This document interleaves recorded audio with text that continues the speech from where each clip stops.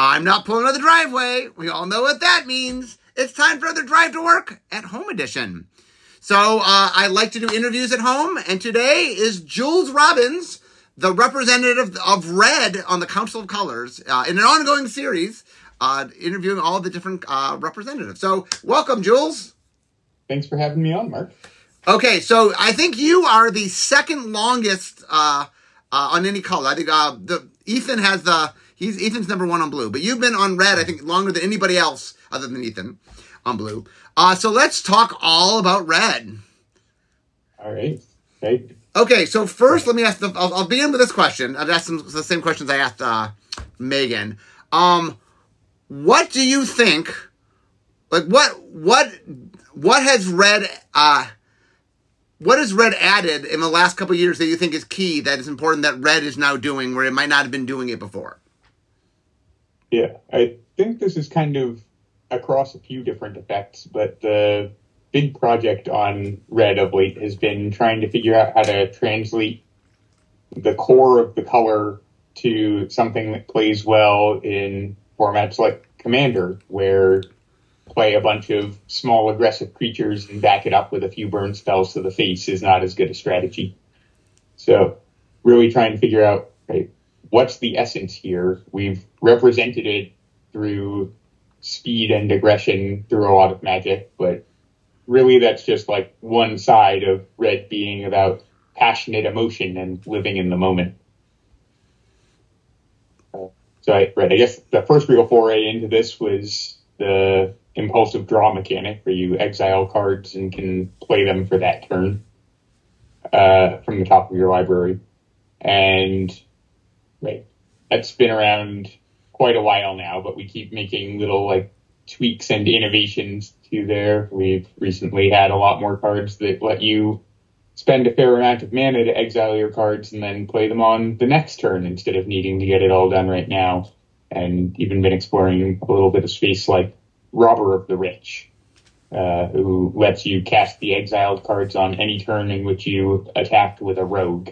So, you're limited. You have to play them when they're available. You're not just drawing cards, but a little more flexibility in how we do this. Yeah, this is an interesting space, I know. The idea of we don't want Red to have, we want Red to be a little more spontaneous, right? We don't want Red to plan ahead too much. But I know we've been trying to expand, okay, well, how can I draw and maybe I can use it on future turns? This is a space I'm very excited by, so. Yeah, I think this has really been one of the big success stories in giving Red a way to go into the late game and not run out of steam, but that still just plays in an extremely Red fashion. Okay, what else? I think the other biggest piece has probably been the treasure mechanic. Red's had rituals for a long time, this sort of like burst of mana, use it and then you're done, as a counterpoint to Green's mana acceleration that sticks around is a much redder pattern. But classic rituals like Pyretic Ritual, 1 instant, add 3 red to your mana pool, just tend to go off and make Broken Storm combo decks and whatnot. You're ahead on mana the turn you use them. Treasure sticking around and letting you sacrifice for mana later still do the sort of like big burst of going in on something gameplay, but in a way that's much more plausible to, make reasonable cards out of. So, we've had our fair share of struggles right at the beginning of the mechanic, like we often do with big new space. Yeah, one of the things that's interesting is the idea that when we first start out, one of the things we added to Red is discard and draw, right? That's something we added. And right. I think we were trying to figure out, what's the right way to let Red have access to stuff. How do you do more card flow in Red? And originally we just did draw and discard, right? That was the original version. They're like, well, that's not so Red, And the idea, we came up with is, Red discarding first means, blue's a little more plotting things out, and Red's sort of don't need this. What can I get? Exactly.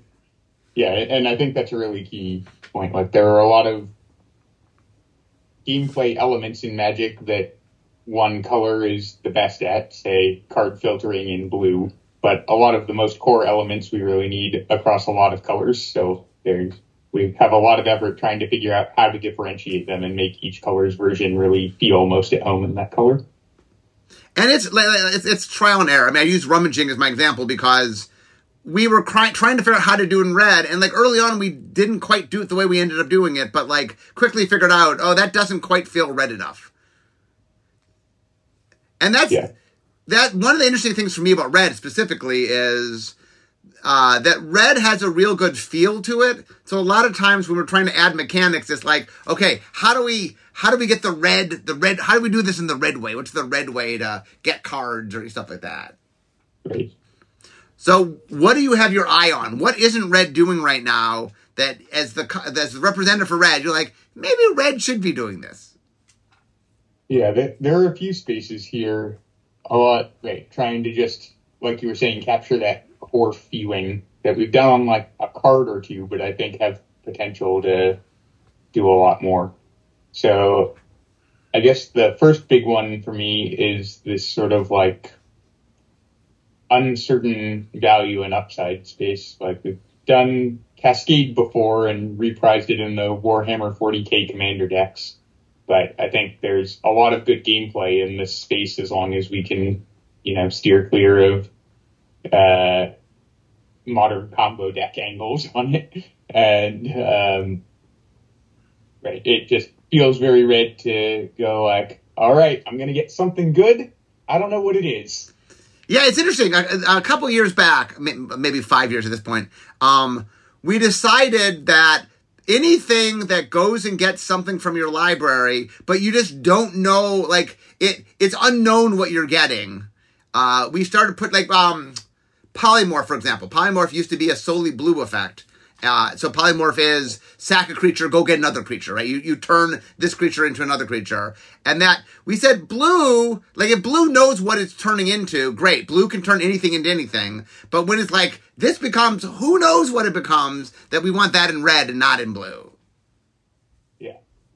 And right. So there's a bunch of space here. The challenges with these cards are mostly like, well, it takes a lot of words to talk through all the tiny steps of flipping cards one by one off the top of your library, and then you have to do something with the rest of the cards.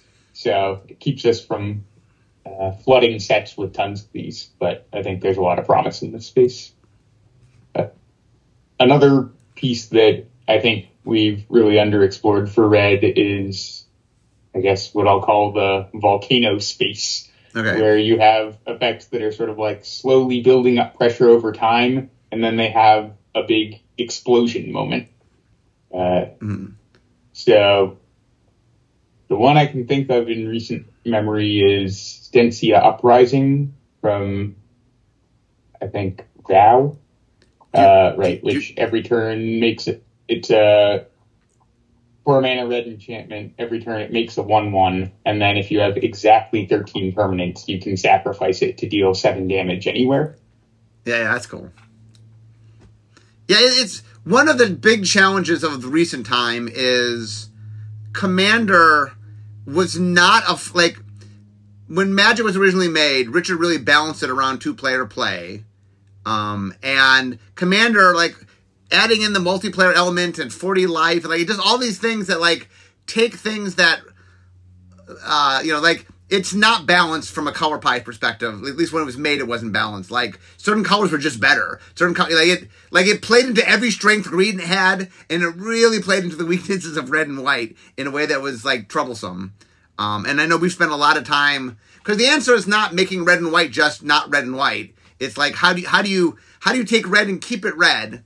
And I love Impulsive Draw as a great answer for, look, red needs more card advantage, but we don't want red just, drawing cards upright. That's not quite what red is.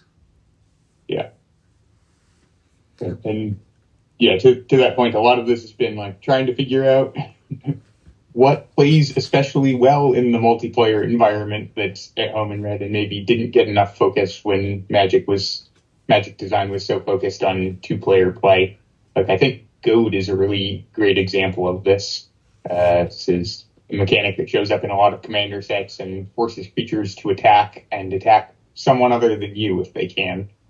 And so Red's done a tiny bit of this, forcing creatures to attack space for a long time. But it's really hard to get into a satisfying spot for 2-player play because it often either does nothing if your opponent just wanted to attack anyway, or is completely killing their creatures if you've got a 5/5 to run their stuff into. Yeah. So the variability is just huge. But in 4-player play, when you're like, you're going to go attack someone else, it's a lot easier to get this into fun space where you can be pretty confident your cards are going to do something helpful for you, but the opponent has some choice and isn't just forced to throw away all their creatures all the time. So is Goad primary in red? How's Goad treated in Yeah, Goad's definitely strongly primary in red and secondary in blue in Commander design these days. Okay, so what is something red does that maybe red's not supposed to do? Is there anything you think red is sort of encroaching area that it kind of shouldn't be? Yeah, one that's been on my mind a lot is, I guess, going back to Stensia Uprising, red's been doing a lot of really wide token making of late, which I think is stepping on white's toes a fair bit. And this is kind of hard because, there is a lot of classic red gameplay in swarms of goblins and whatnot. But differentiation point I've been thinking about a lot, and we tried on Gut True Soul Zealot, is she makes 4/1 skeleton tokens with menace, which are maybe a little big for 1v1 player because that card's aimed specifically at commander, but this sort of power statted token space as opposed to swarming out with as many 1/1s, I think gives red more room to still do some token making and have that gameplay, but not go as wide as white and steal all of its army build-up goodness. Yeah, one of the things that whenever we run into this, there are things red does with tokens that feel super red. Like, for example, the temporary tokens, where they come into play for one turn, they have haste, and they go away. That feels super red. And then also, red seems to be king of, the 3/1. The 3/1 tokens. No one else is making 3/1s like red is. Yeah. And the other space, I guess, we've already moved away from, but had rubbed me the wrong way in red for a long time, was the trash for treasure space, where red was reanimating artifacts just by sacrificing some other artifact. Yep. And this, sounds like a very red thing. You're like, I'm gonna, disassemble this for parts and build something brand new, but that's not really how it played. It was always I've got the plan to cheat this one huge artifact out. I just need to discard a card. This is pretty much the, but black reanimation space, but for artifacts. And we've pretty recently decided that makes a lot more sense in white, where you are trying to, generate lots of little permanents, and white really plays into reanimating artifacts and enchantments in general. So this makes sense as just another version of that baseline effect. Yeah, we recently had a few months ago, we had an interesting conversation about graveyards, and we had gotten we had let everybody do a little too much in the graveyard, and we were sort of trying to concentrate, and that black, green, and white all sort of have more, we decided that red and blue are supposed to do less in the graveyard. I mean, there's a little bit they get to do, but we sort of toned back a lot of what red and blue were doing in the graveyard. Right.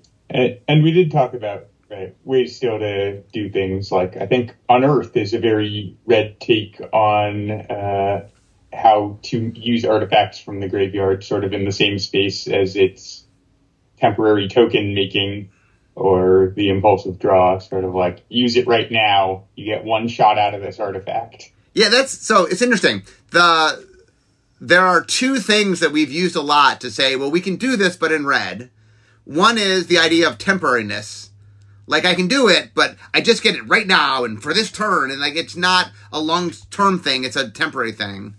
And then the other we just talked about was there's a random element, right? I just don't know what's going to happen. And both of those have allowed us to dip in a lot of areas that aren't normally red, but in a way that we get to do red stuff in. One of my favorite things to do in red, by the way, is Heat Shimmer. So heat shimmer is when you copy something, but only for the turn. And I don't know, that stuff.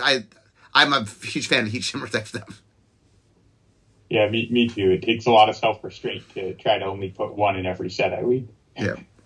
Okay, so let's talk about a controversial topic. There's much to this. This is a topic that has much debate, and we've been arguing about this since the beginning of the console colors. So, what is your stance on Wheel of Fortune effects?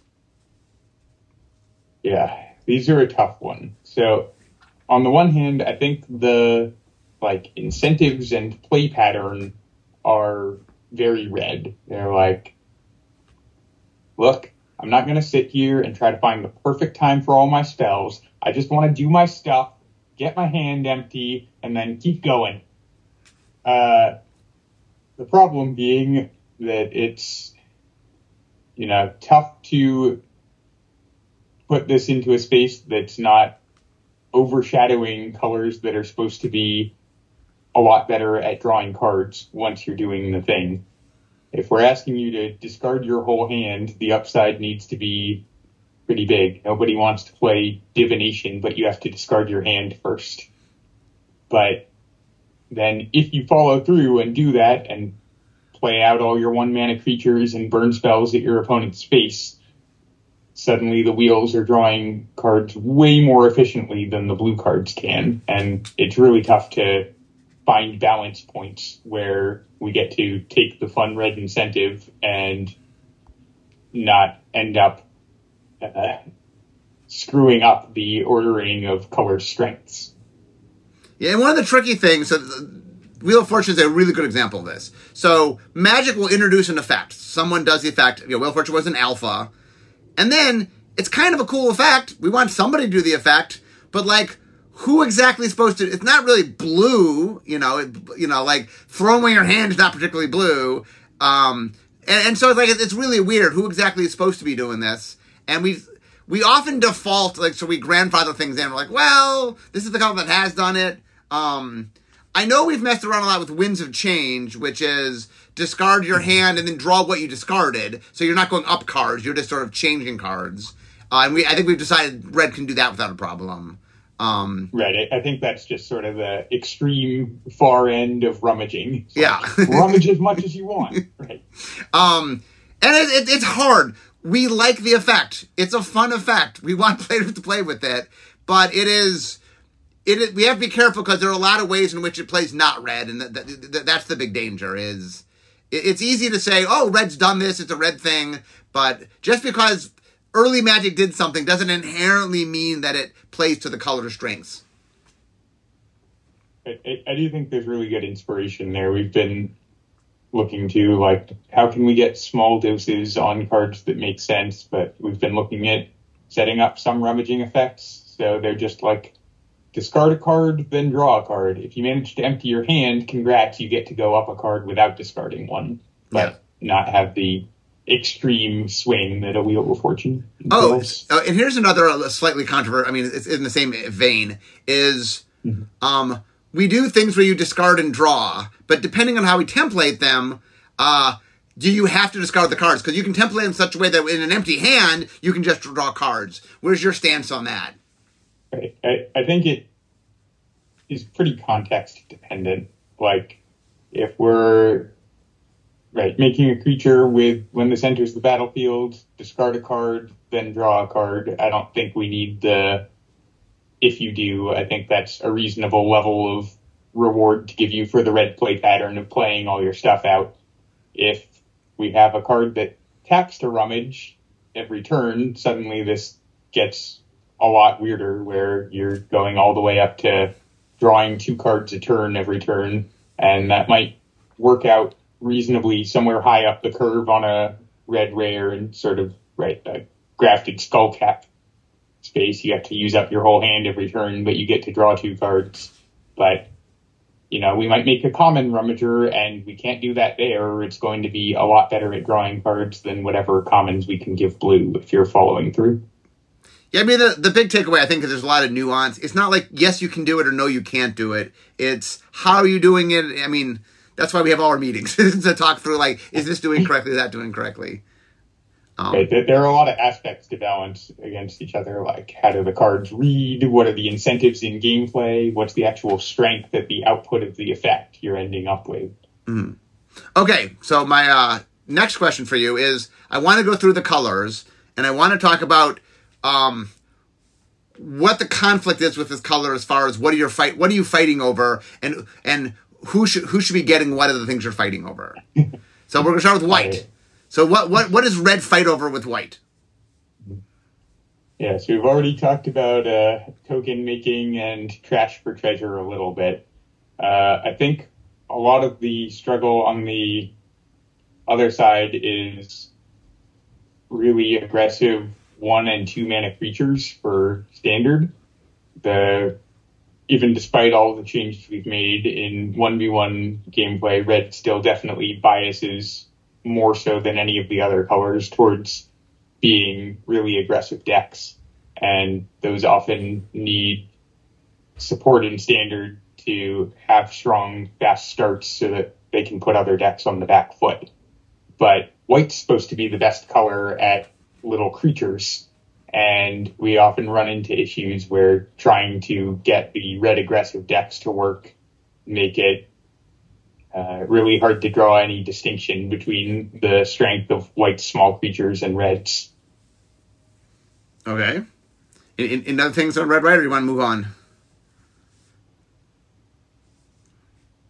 Okay, well, let's move on. We'll move on to red, blue. To blue. What do red and blue fight over? I think red and blue mostly manage to cooperate on these, but are constantly kind of battling over the huge amount more hybrid space that these colors have than most of the enemy color pairs, where we'll have spell copying and choosing new targets for things and making copies that are of permanents that are usually temporary in red. And right, most of the time we don't want to fill sets with tons and tons of these effects, and red and blue both have a pretty small number of rare effects that are short to write on a magic card. A lot of their interesting effects take a lot of words, so when sets are trying to do a twist on a new mechanic that's also going to take up some space in the text box, they're often at loggerheads about who's going to get to twin cast a spell or something like that. Okay, so who do you think is supposed to be better at copying spells, red or blue? Yeah, this I think is again a point of nuance. I think the baseline twin cast, reverberate, whatever, copy a spell, right, that's on the stack that either person played is actually more at home in red. It's very improvisational gameplay when you're using your opponent's spells, and red is very much like the setup for one big turn space. The times we make, a creature that taps to copy any spell you play, or card that will copy the first spell you play every turn if you've met its condition. I think those sorts of repeated value on just make all my spells better spaces are more at home in blue. Okay, let's move on to black. Red and black. So red and black is one of the colors that have a lot of overlap. Yeah, after green and white, I think probably the color pair that shares the most space. Yeah, a lot of this contention, I think, comes down to gameplay in limited. We often end up in spots where all the strongest cards in both of these colors are, removal spells, killing the opponent's creatures. And even when we try hard to differentiate them, we're like, we've got to make some, creature with a lot of strength in it getting into combat in these colors. They both often end up at menace. And right, there's just a lot of difficulty in getting the play patterns to diverge a lot and make them feel separate, especially in limited play. Is there any effect that you think that red is supposed to be better than black. The areas where they overlap, we're like, this is red should be better at this than black is at this. Right. So I think the one that we have a lot of trouble with, again, mostly balancing for standard, is removing small creatures. Like, black is the best color at killing creatures overall, but red's burn spells should be more efficient at dealing with specifically the small ones than black's. The problem is we just don't have that many numbers to choose between, right? Like, you've got 1, 2, and 3 as the toughnesses the small creatures have, and there's not a lot of room to make clear differentiation between the red spell doing 2 damage to a creature and the black one giving it -2/-2 until end of turn, both for 1 mana. So we often run into spots where red's not actually the best at killing off the small creatures when it really ought to be. Okay. Moving on. Red and green. Where do these fight for space? Well, I think more and more so, red has been encroaching on some of green's enormous creature beatdown space. This has been, I think, a spot we've looked both to try to give red some more late game play in 1v1 and in multiplayer, is just make sure the big creatures can smash really hard. And, you know, it also feels like a red thing, but it's green's primary strength. So we sometimes get into spots with, you know, the red creature that's an 8/6 trample not feeling that different from the green one that's a 7/7 trample, and a challenge on figuring out where we can allocate a little more of the strength for the red creatures outside of just ability to smash in combat to keep them off each other. We get some help out of dragons often being one of the big things, and they get to fly where green's not likely to be doing that. Yeah, one of the things, I mean, green is obviously number one at this, but I know we've been trying to, up giant growth a little bit in red, letting red do a little bit more, just because trying to make combat more interesting. And for a long time, red just did power and not toughness. And we're like, well, it's a little better gameplay if I'm improving toughness some, so.